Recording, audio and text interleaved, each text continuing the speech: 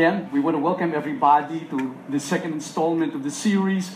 And Brother Boo, actually Bisaya version niya ng Bo, ha? Boo. So, thank you for discussing commandment number 1. Talk number 1 is all about unchangeable. God, in this series, made it very clear to us that His laws are unchangeable. Not because, again, pinapangatawanan niya ito, but there are certain things that cannot be changed. The truth is always invincible and indestructible. That's why they are unchangeable. Number 2, talk number 2, we've been talking about commandments 1 to 4, and Boo has discussed to us commandment number 1. Minsan meron akong hindi maintindihan. Those who have been attending the feast, alam po ninyo that sometime last week I was out of the country. Tapos meron ho akong nakitang isang Pinoy. Sigurado ako na Pinoy ito kasi narinig ko ang sinasabi niya. Wala naman siyang kausap pero paulit-ulit niyang sinasabi sa Universal Studios po ito. Sabi niya, iyong-iyo ako. Iyong-iyo ako. Tingnan ko, wala naman siyang kausap. Ano kaya ang ibig sabihin ng mabang ito? Ay, yun na, intindihan ko na. Yung mama pala na iyon ngungo, tapos galing siya sa roller coaster, no? Iyong-iyo ako.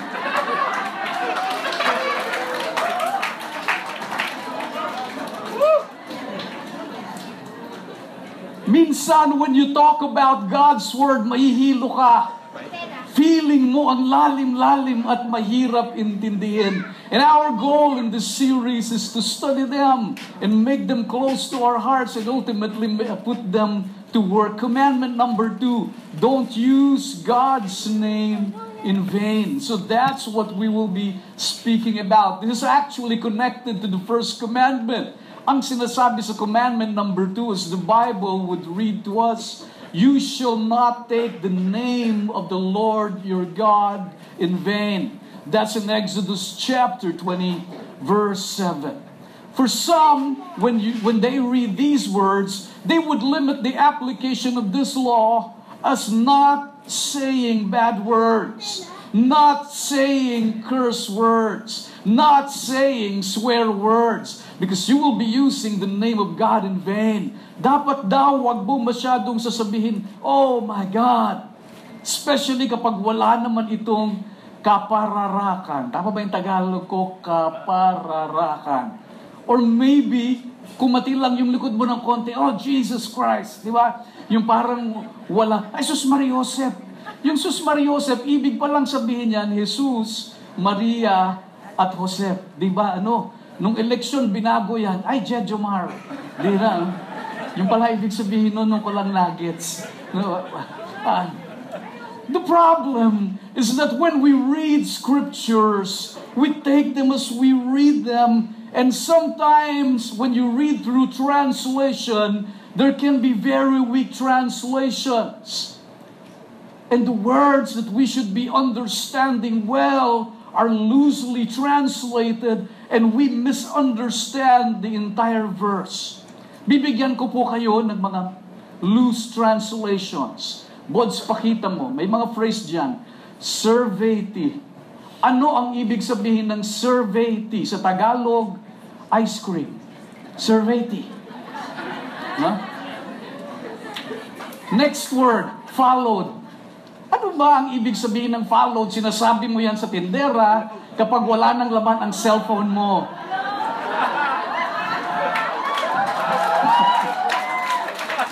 Miss, followed naman. Okay. Joker. Nababasa natin yan. Anong ibig sabihin ng Joker? Ayan ang mahigpit na kalaban ni Batman. Si Joker. Okay. O, kung nanood ka ng Suicide Squad, makikita mo yan. A trust. Ano ang Tagalog ng a trust? Salungat ng Abante. A trust. Secret. Ano ang translation ng secret? Ay, ito'y isang lihim. Hindi sinasabi sa iba, secrets. No? Ito hindi nyo alam to. Korean tea. Anong Tagalog ng Korean tea? Sinasabi yan pag brown out, ay, walang Korean tea. Ito last, the value. Ano ang Tagalog ng value? The value, kasunod yan ng letrang V. The value. Okay. There are many loose translations, especially when you read through the Bible. The Bible says, as you would read them, you do not take the name of the Lord your God in vain, when in reality it should have been translated, do not carry the name of the Lord your God in vain. Do not carry. And to make it more literal, the translation should have been, do not misuse the name of your God in vain. And the literal translation of this is that you stop committing evil in God's name. You stop committing evil in God's name. The Bible says, for the Lord will not hold anyone guiltless who misuses His name. Medyo mabigat ang sinasabi dyan. Ha? Guiltless. Ang salitang equals guiltless, unpunished. Sa Tagalog, hindi pwedeng hindi ka paparusahan. At medyo mabigat ito. We've always been understanding God in the feast as the God of mercy, who's always willing to forgive when you commit a sin. Are we saying now that when you commit the sin, you will not be forgiven? You will not go unpunished. Such will never be the case. Palagi nating sinasabi dito na wala namang kasalanan na hindi pinapatawad ng Diyos. Pero bakit ganito ang sinasabi dito? Tanungin niyo ko bakit? Ay simply po, if you carry the name of God in vain, if you misuse the name of God in vain, that means you do something in the name of God. You do evil things. You do stupid things. I'll give you an example. Those who slammed the airplane into the Empire State Building, yung 9/11, they're doing that in the name of God. And those are not exclusive to other religions. Yung mga Kristiyano din dati in the days of crusades, they kill people in the name of God. And they are carrying the name of God in vain. They are using His name in vain. Bakit hindi sila papatawarin? Tanungin niyo ko bakit? Mas malakas bakit? Kasi hindi sila hihingi ng tawad.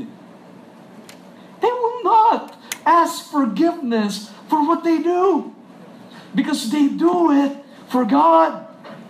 And the only sin that will never be forgiven are the sins you will never ask forgiveness for. Hindi ka mapapatawad kasi hindi ka naman humingi ng tawad. You are doing it in the name of God. Again, in the last talk, we spoke about the letter of the law and the spirit of the law. I'll bring it further. Many people carry the name of Jesus and they are not like Jesus. But the thing is, it's beyond loving a name. It's beyond loving a name. Anong ibig sabihin ng loving a name? Ito yung kasunod ng 15. Loving a name.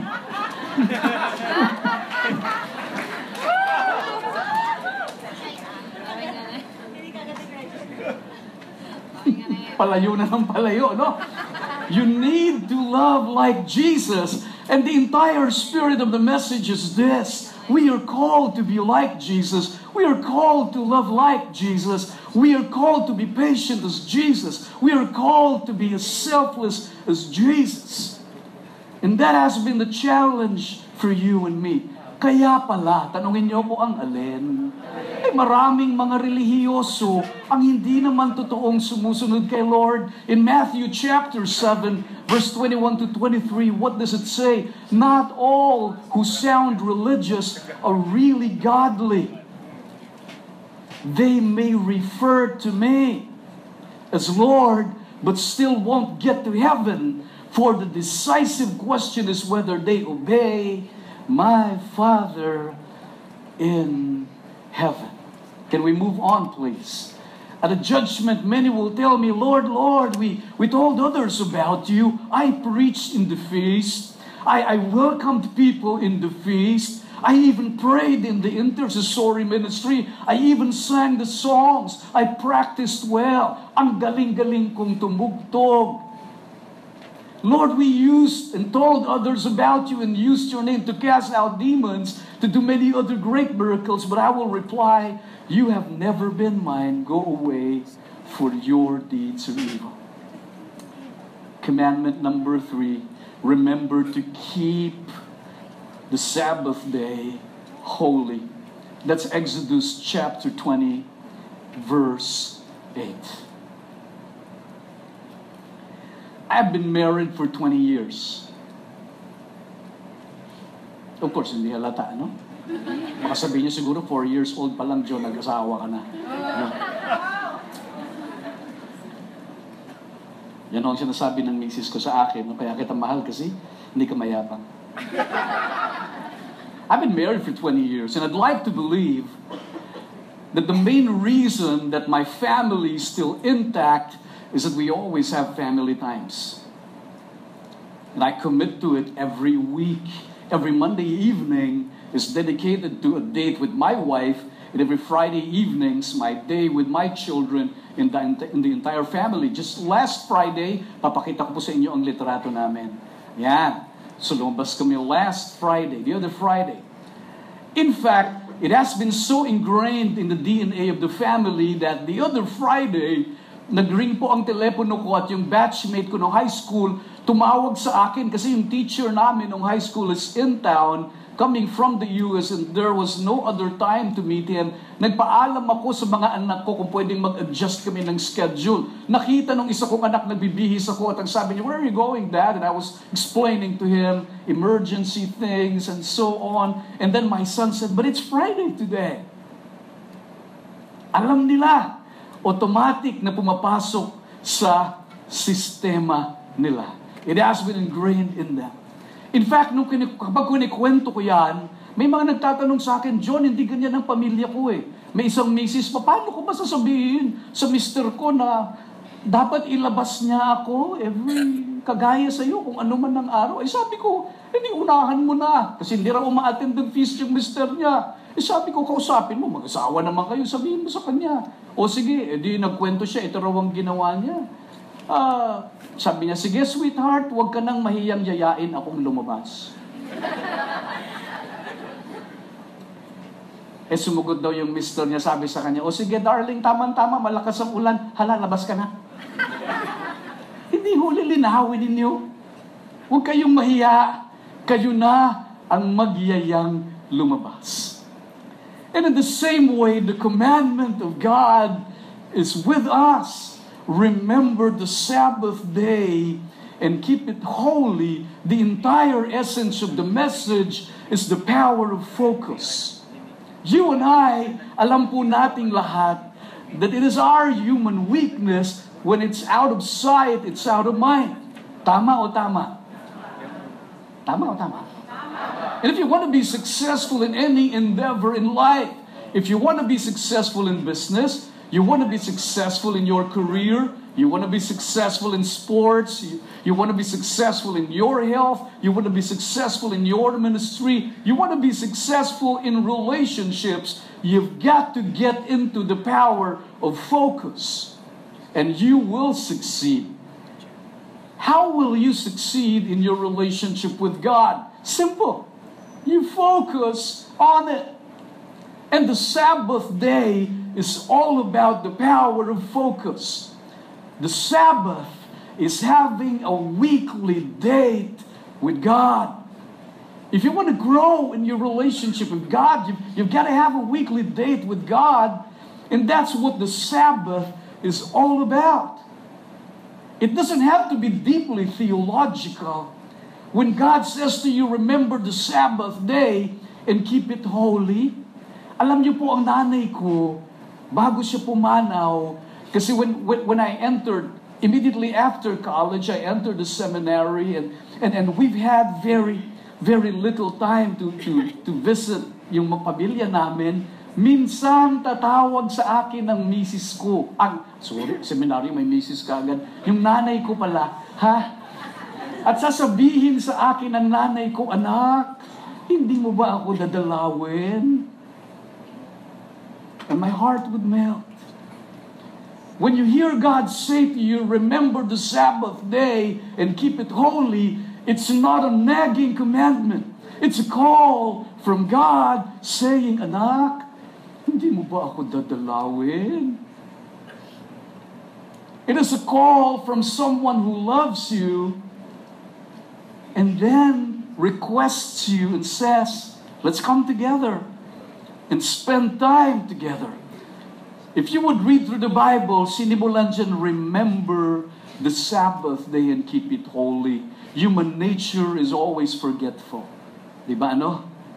Minsan nga sobrang kaibigan mo na, nakakalimutan mo pa ang birthday. Minsan, kapatid mo na, nakakalimutan mo pa ang birthday. Brother John, hindi ko mapapatawad ang kapatid ko. Nakalimutan niya ang birthday ko. O ikaw naman, patawarin mo na. Nangyayari talaga. Hindi ko talaga mapapatawad. Bakit? Kambal kami.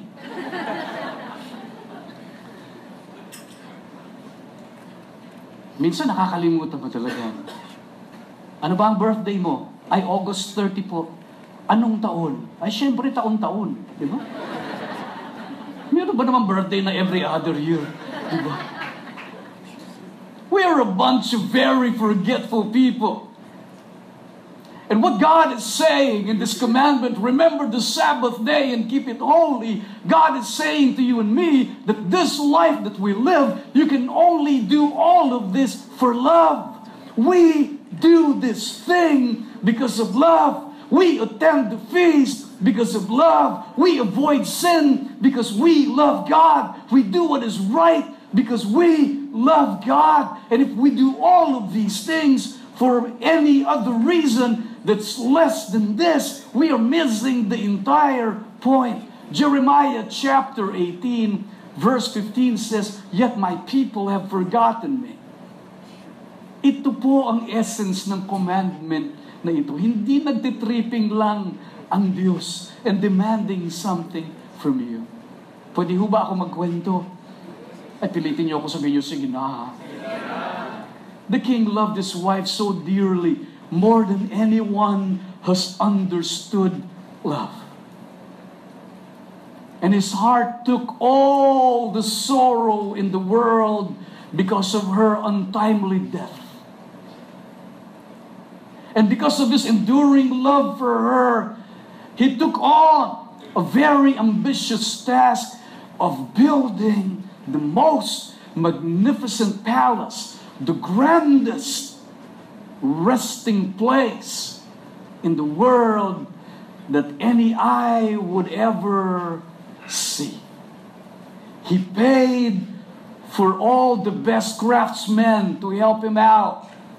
He hired the most skilled workers and builders in the world. He got the finest materials in the planet, and he set it up in the most sacred of sites. The work consumed him so much. Not only his time, but his entire being in consciousness. And at the height of his obsession, upang magawa at matapos ang lahat ng ito, one day, habang ini-inspection niya ang buong structure, abay natin siya, tug na dapa. Uy, galit na galit. In his rage, he immediately ordered the workers around to throw away this box that disturbed his work. He even gave specific instructions to destroy this thing and throw it away so far. And when it was done, it was too late for him to realize that that box contained his wife's body. The very reason why he did all of these is lost. And that's what happens when you miss the entire point. That's why God is saying to you and me, kita naman tayo every week para wag mo makalimutan kung bakit natin ginagawa ang mga ito. By the way, that was a story, yung kwento ko sa inyo, the story of Taj Mahal. Bods, pakita mo nga yung Taj Mahal. You know this? One of the 7 wonders of the world. Sobrang laki, ano? Pakita mo pa, Bods, isa pa uli. Yan, close up.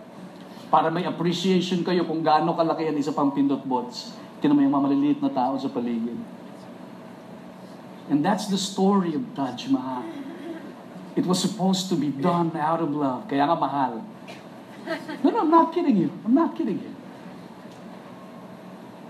But the one who did it missed the entire point.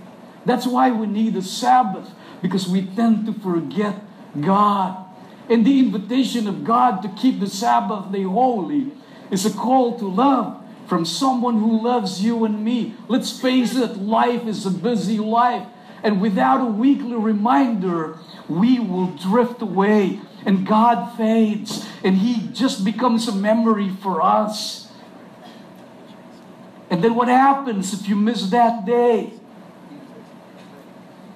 You miss Him throughout the entire week.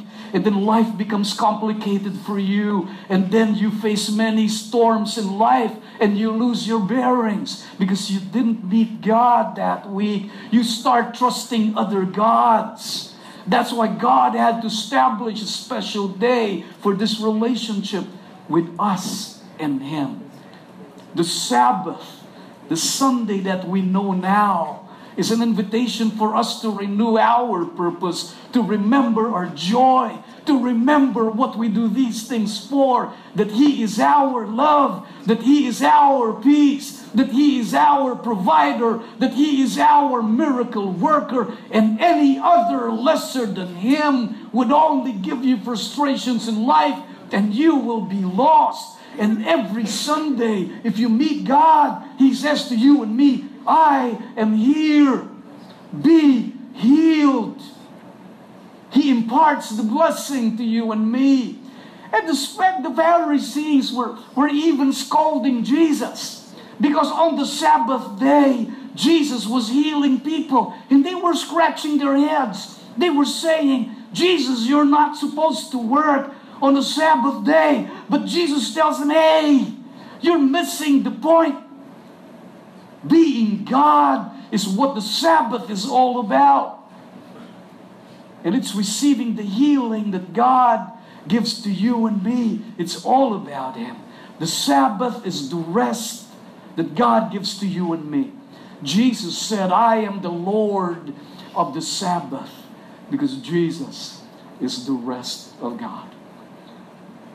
The 4th commandment. Honor your father and your mother. Exodus chapter 20, verse 12. Can we read this together, please?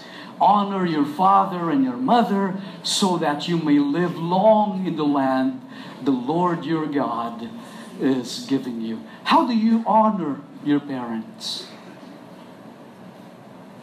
Merong kumanta minsan, sabi niya, I dedicate this song to my parents, especially to my mother and my father. Para namang may iba pa, no? But how do you honor your parents? May nagtanong sa akin, kailangan pa bang i-honor ang parents ko? Kahit hindi naman sila fan ni Nora? Honor? There can be pakorni ng pakorni, ano? There can be 101 ways to honor your parents, but let me limit for our discussions today 3. Ilan? 3. Number 1, give thanks. Sabay-sabay sabihin, give thanks. Yes. Can everybody look at me here? Your parents don't have to be perfect for you to honor them. Ulitin ko ha. They don't have to be perfect for you to honor them. Brother John, lasengga nanay ko eh. Nakita ko yung mukha niya sobrang seryoso. I-honor ko ba yan, lasengga? Sabi ko sa kanya, use lasenga in a sentence. Para naman tumawa, seryoso eh. Sabi ko sa kanya, oh, lasenga ladies, oh, lasenga ladies, oh, oh, oh.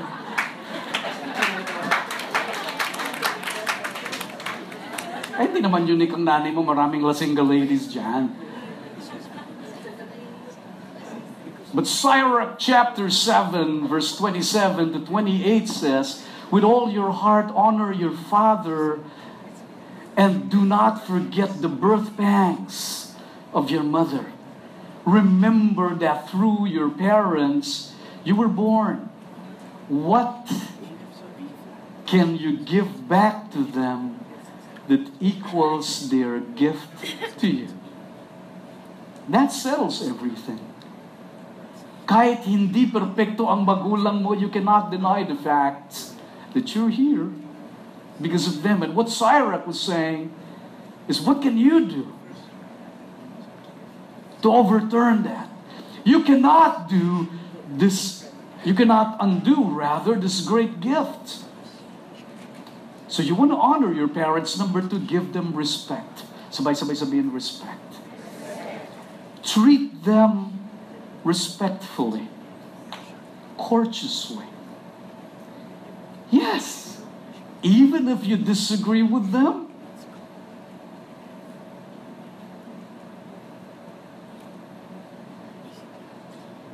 Baliw po ang tatay ko, Brother John. Welcome to the club. Wala namang perfectong tatay.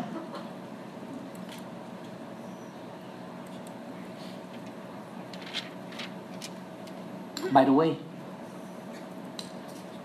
honor is different from obedience, huh?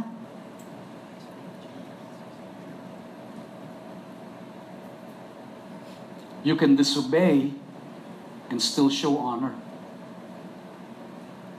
Kunyari, nagulat kayo, sabihin niyo, what? What? Ulit. You can disobey, but you can still show honor. What? O sige, papaliwanag ko sa inyo. Huh? Colossians chapter 3, verse 20, it says there, children, obey your parents in all things, for this is well-pleasing to the Lord.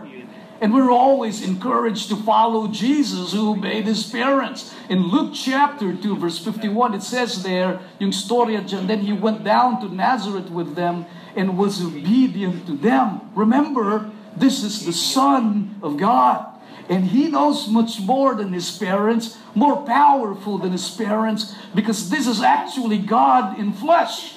But Jesus obeyed his parents.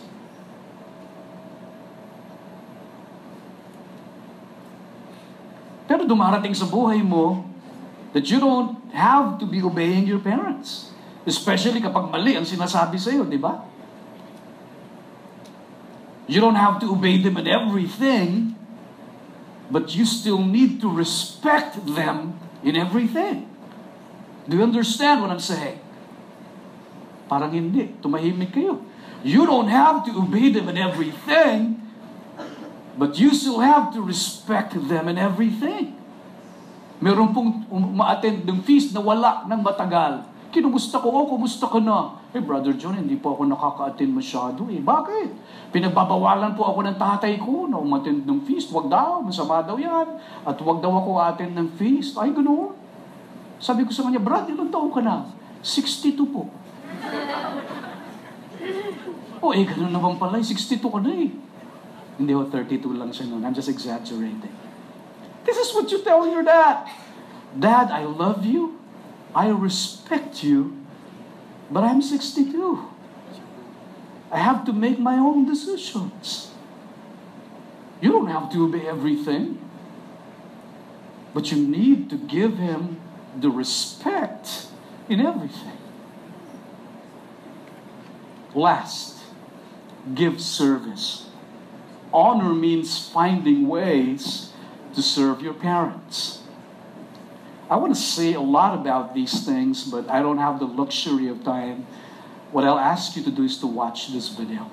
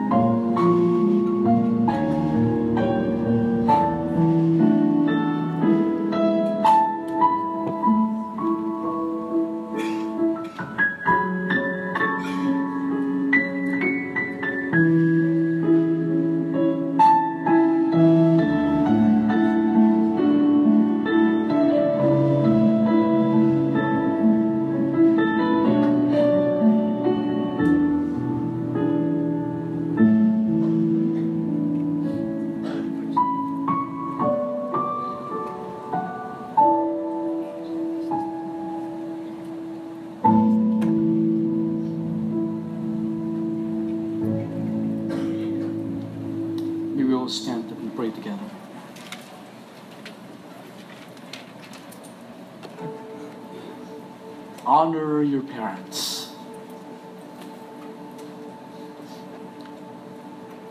People might be asking, if you want to be too pedantic about this, why did you lump them all up? Commandments 1 to 4. Isn't it, we've always been taught that the first 3 commandments are about loving God, and the rest of the other commandments are about loving your neighbors. Hey, a number of years back, I went to Israel. Kami ni Bo, we led the pilgrims to the Holy Land, and I've learned a lot. I was immersed into the culture of the Jews. Kaya pala,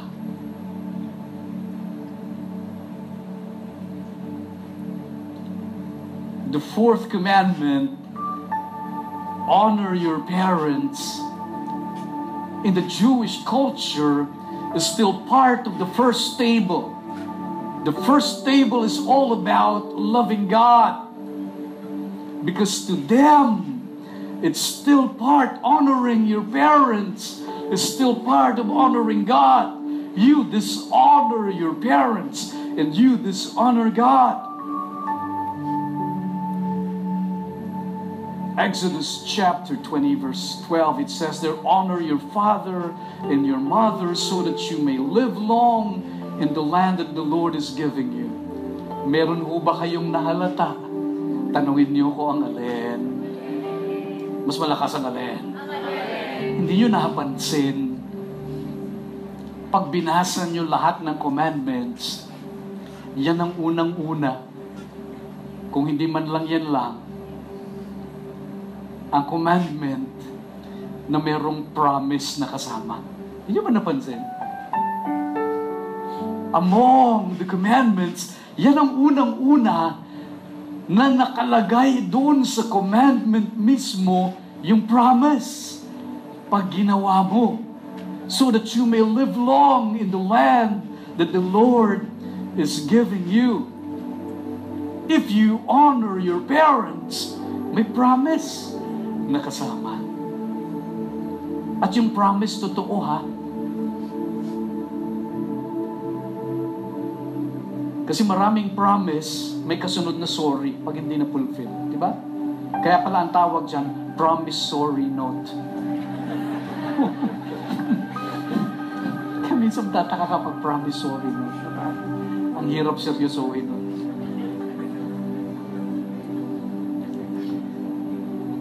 But the Bible says if you honor your father and your mother, you will live long and enjoying God's provision for your life. Hebrews chapter 13 verse 17 says, kagaya nung sinabi nung letter kanina, your parents will be the one to give them reason to report joyfully about you. Not with sorrow for them, you will suffer. If your parents are abusive, some people would argue with me.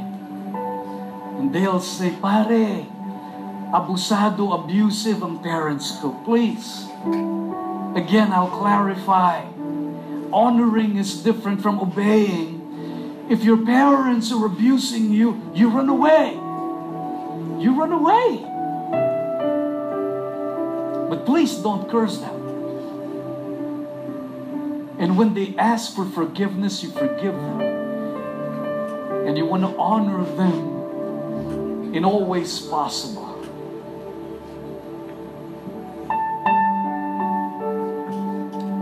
Meron pong tao, close friend to me, and it happens all the time that I receive a call and they'll say, Brother John, can you come here? And my father is dying. The ICU is an all too familiar place for me. That's the place when I run to people and I pray for those who are about to leave. At meron po akong close na kaibigan, talagang alam mo na lahat ng tao sa paligid niya. Alam nilang hirap na yung tatay niya. But he was unwilling to let go. But everybody else are saying, please, we have to let him go. Sobrang hirap na ang dinadanas niya. But this guy is so adamant. He was saying, no, not yet.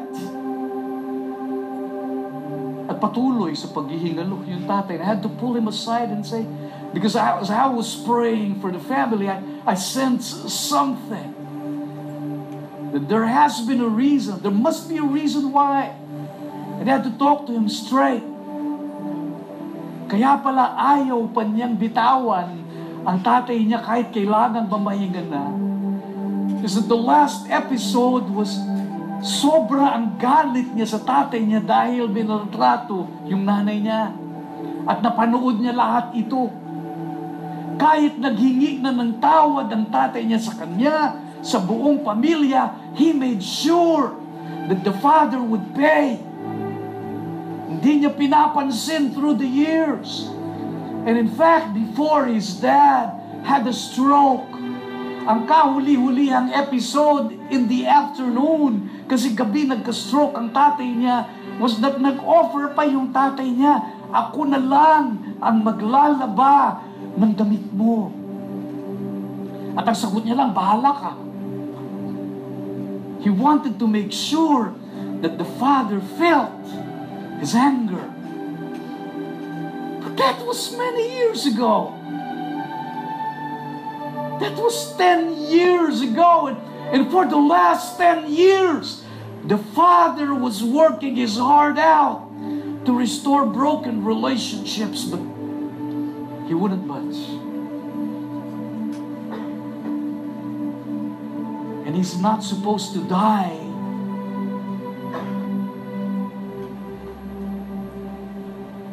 Because I don't want to miss the opportunity, he said, that I have received him back.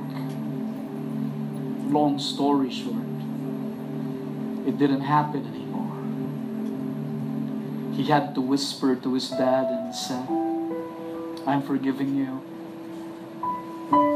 And if you have to go, you go.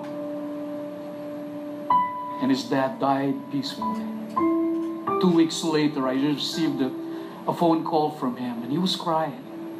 And he was filled with deep guilt. And he was saying, through the 10 years, my father was reaching out to me, and I was far.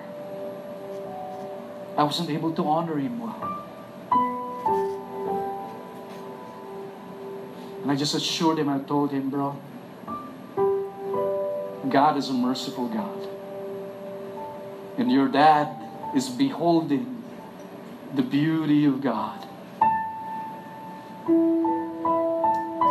And he has forgiven you. And he knows.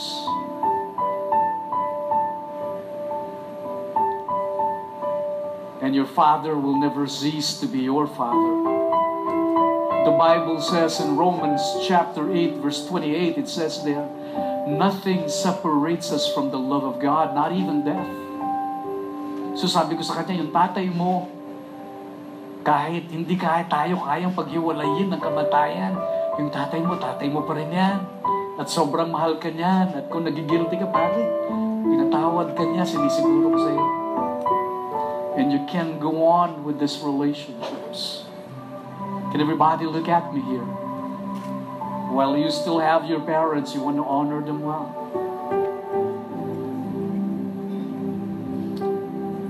When my dad was still alive, he was an avid fan of boxing. And I call him every day. At bago ko siya tawagan, magre-research ako sa internet kung sino ang may laban sa ganitong araw. Because I was sure he would ask me who fights who, when, and what time. And we would have a great chat. Tatanungin ako ng nanay ko, kumusta ka na? Alam niya naman na ang sasagot ko sa kanya, yung sinabi ko rin kahapon, kumusta ang araw mo? Okay naman po, nagising ako. Tapos kumain. She still wants to hear.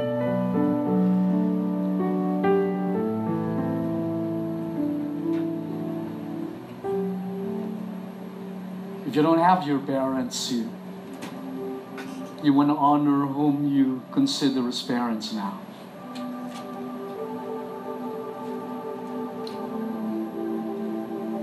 May nagtanong sa akin minsan, bro, ba't hindi umaasenso ang buhay ko? Sabi ko, dalawa ang dahilan. Sobrang kilala ko ito, alam ko buhay niya. Sabi ko, dalawa lang ang dahilan, pare. Kaya hindi ka umaasenso sa buhay. Number 1, tamad ka. Number 2, ayusin mo relationship mo sa mga magulang mo. O gawin mo yung dalawa na yung maniwala ka sa akin. You will experience an outpouring of blessing in your life. Because that's what the promise of God for you and me. These are victory strategies by God. And they are foolproof. Are you ready to be blessed? Let's pray together in the name of the Father, and of the Son, and of the Holy Spirit. Amen. You put your hand over your chest, please, and repeat this prayer after me. Lord Jesus, thank you for the sweetness of your word. Thank you for making it clear. And thank you for the love as your motivation for revealing them to me. Lord, it's hard to follow your law, but I'm grateful that I'm not supposed to do this on my own. You are giving me the power of your Holy Spirit. Jesus, come into my heart and give me the grace to obey your word. And thank you for the promise of blessings that I will never miss. In your mighty name I pray.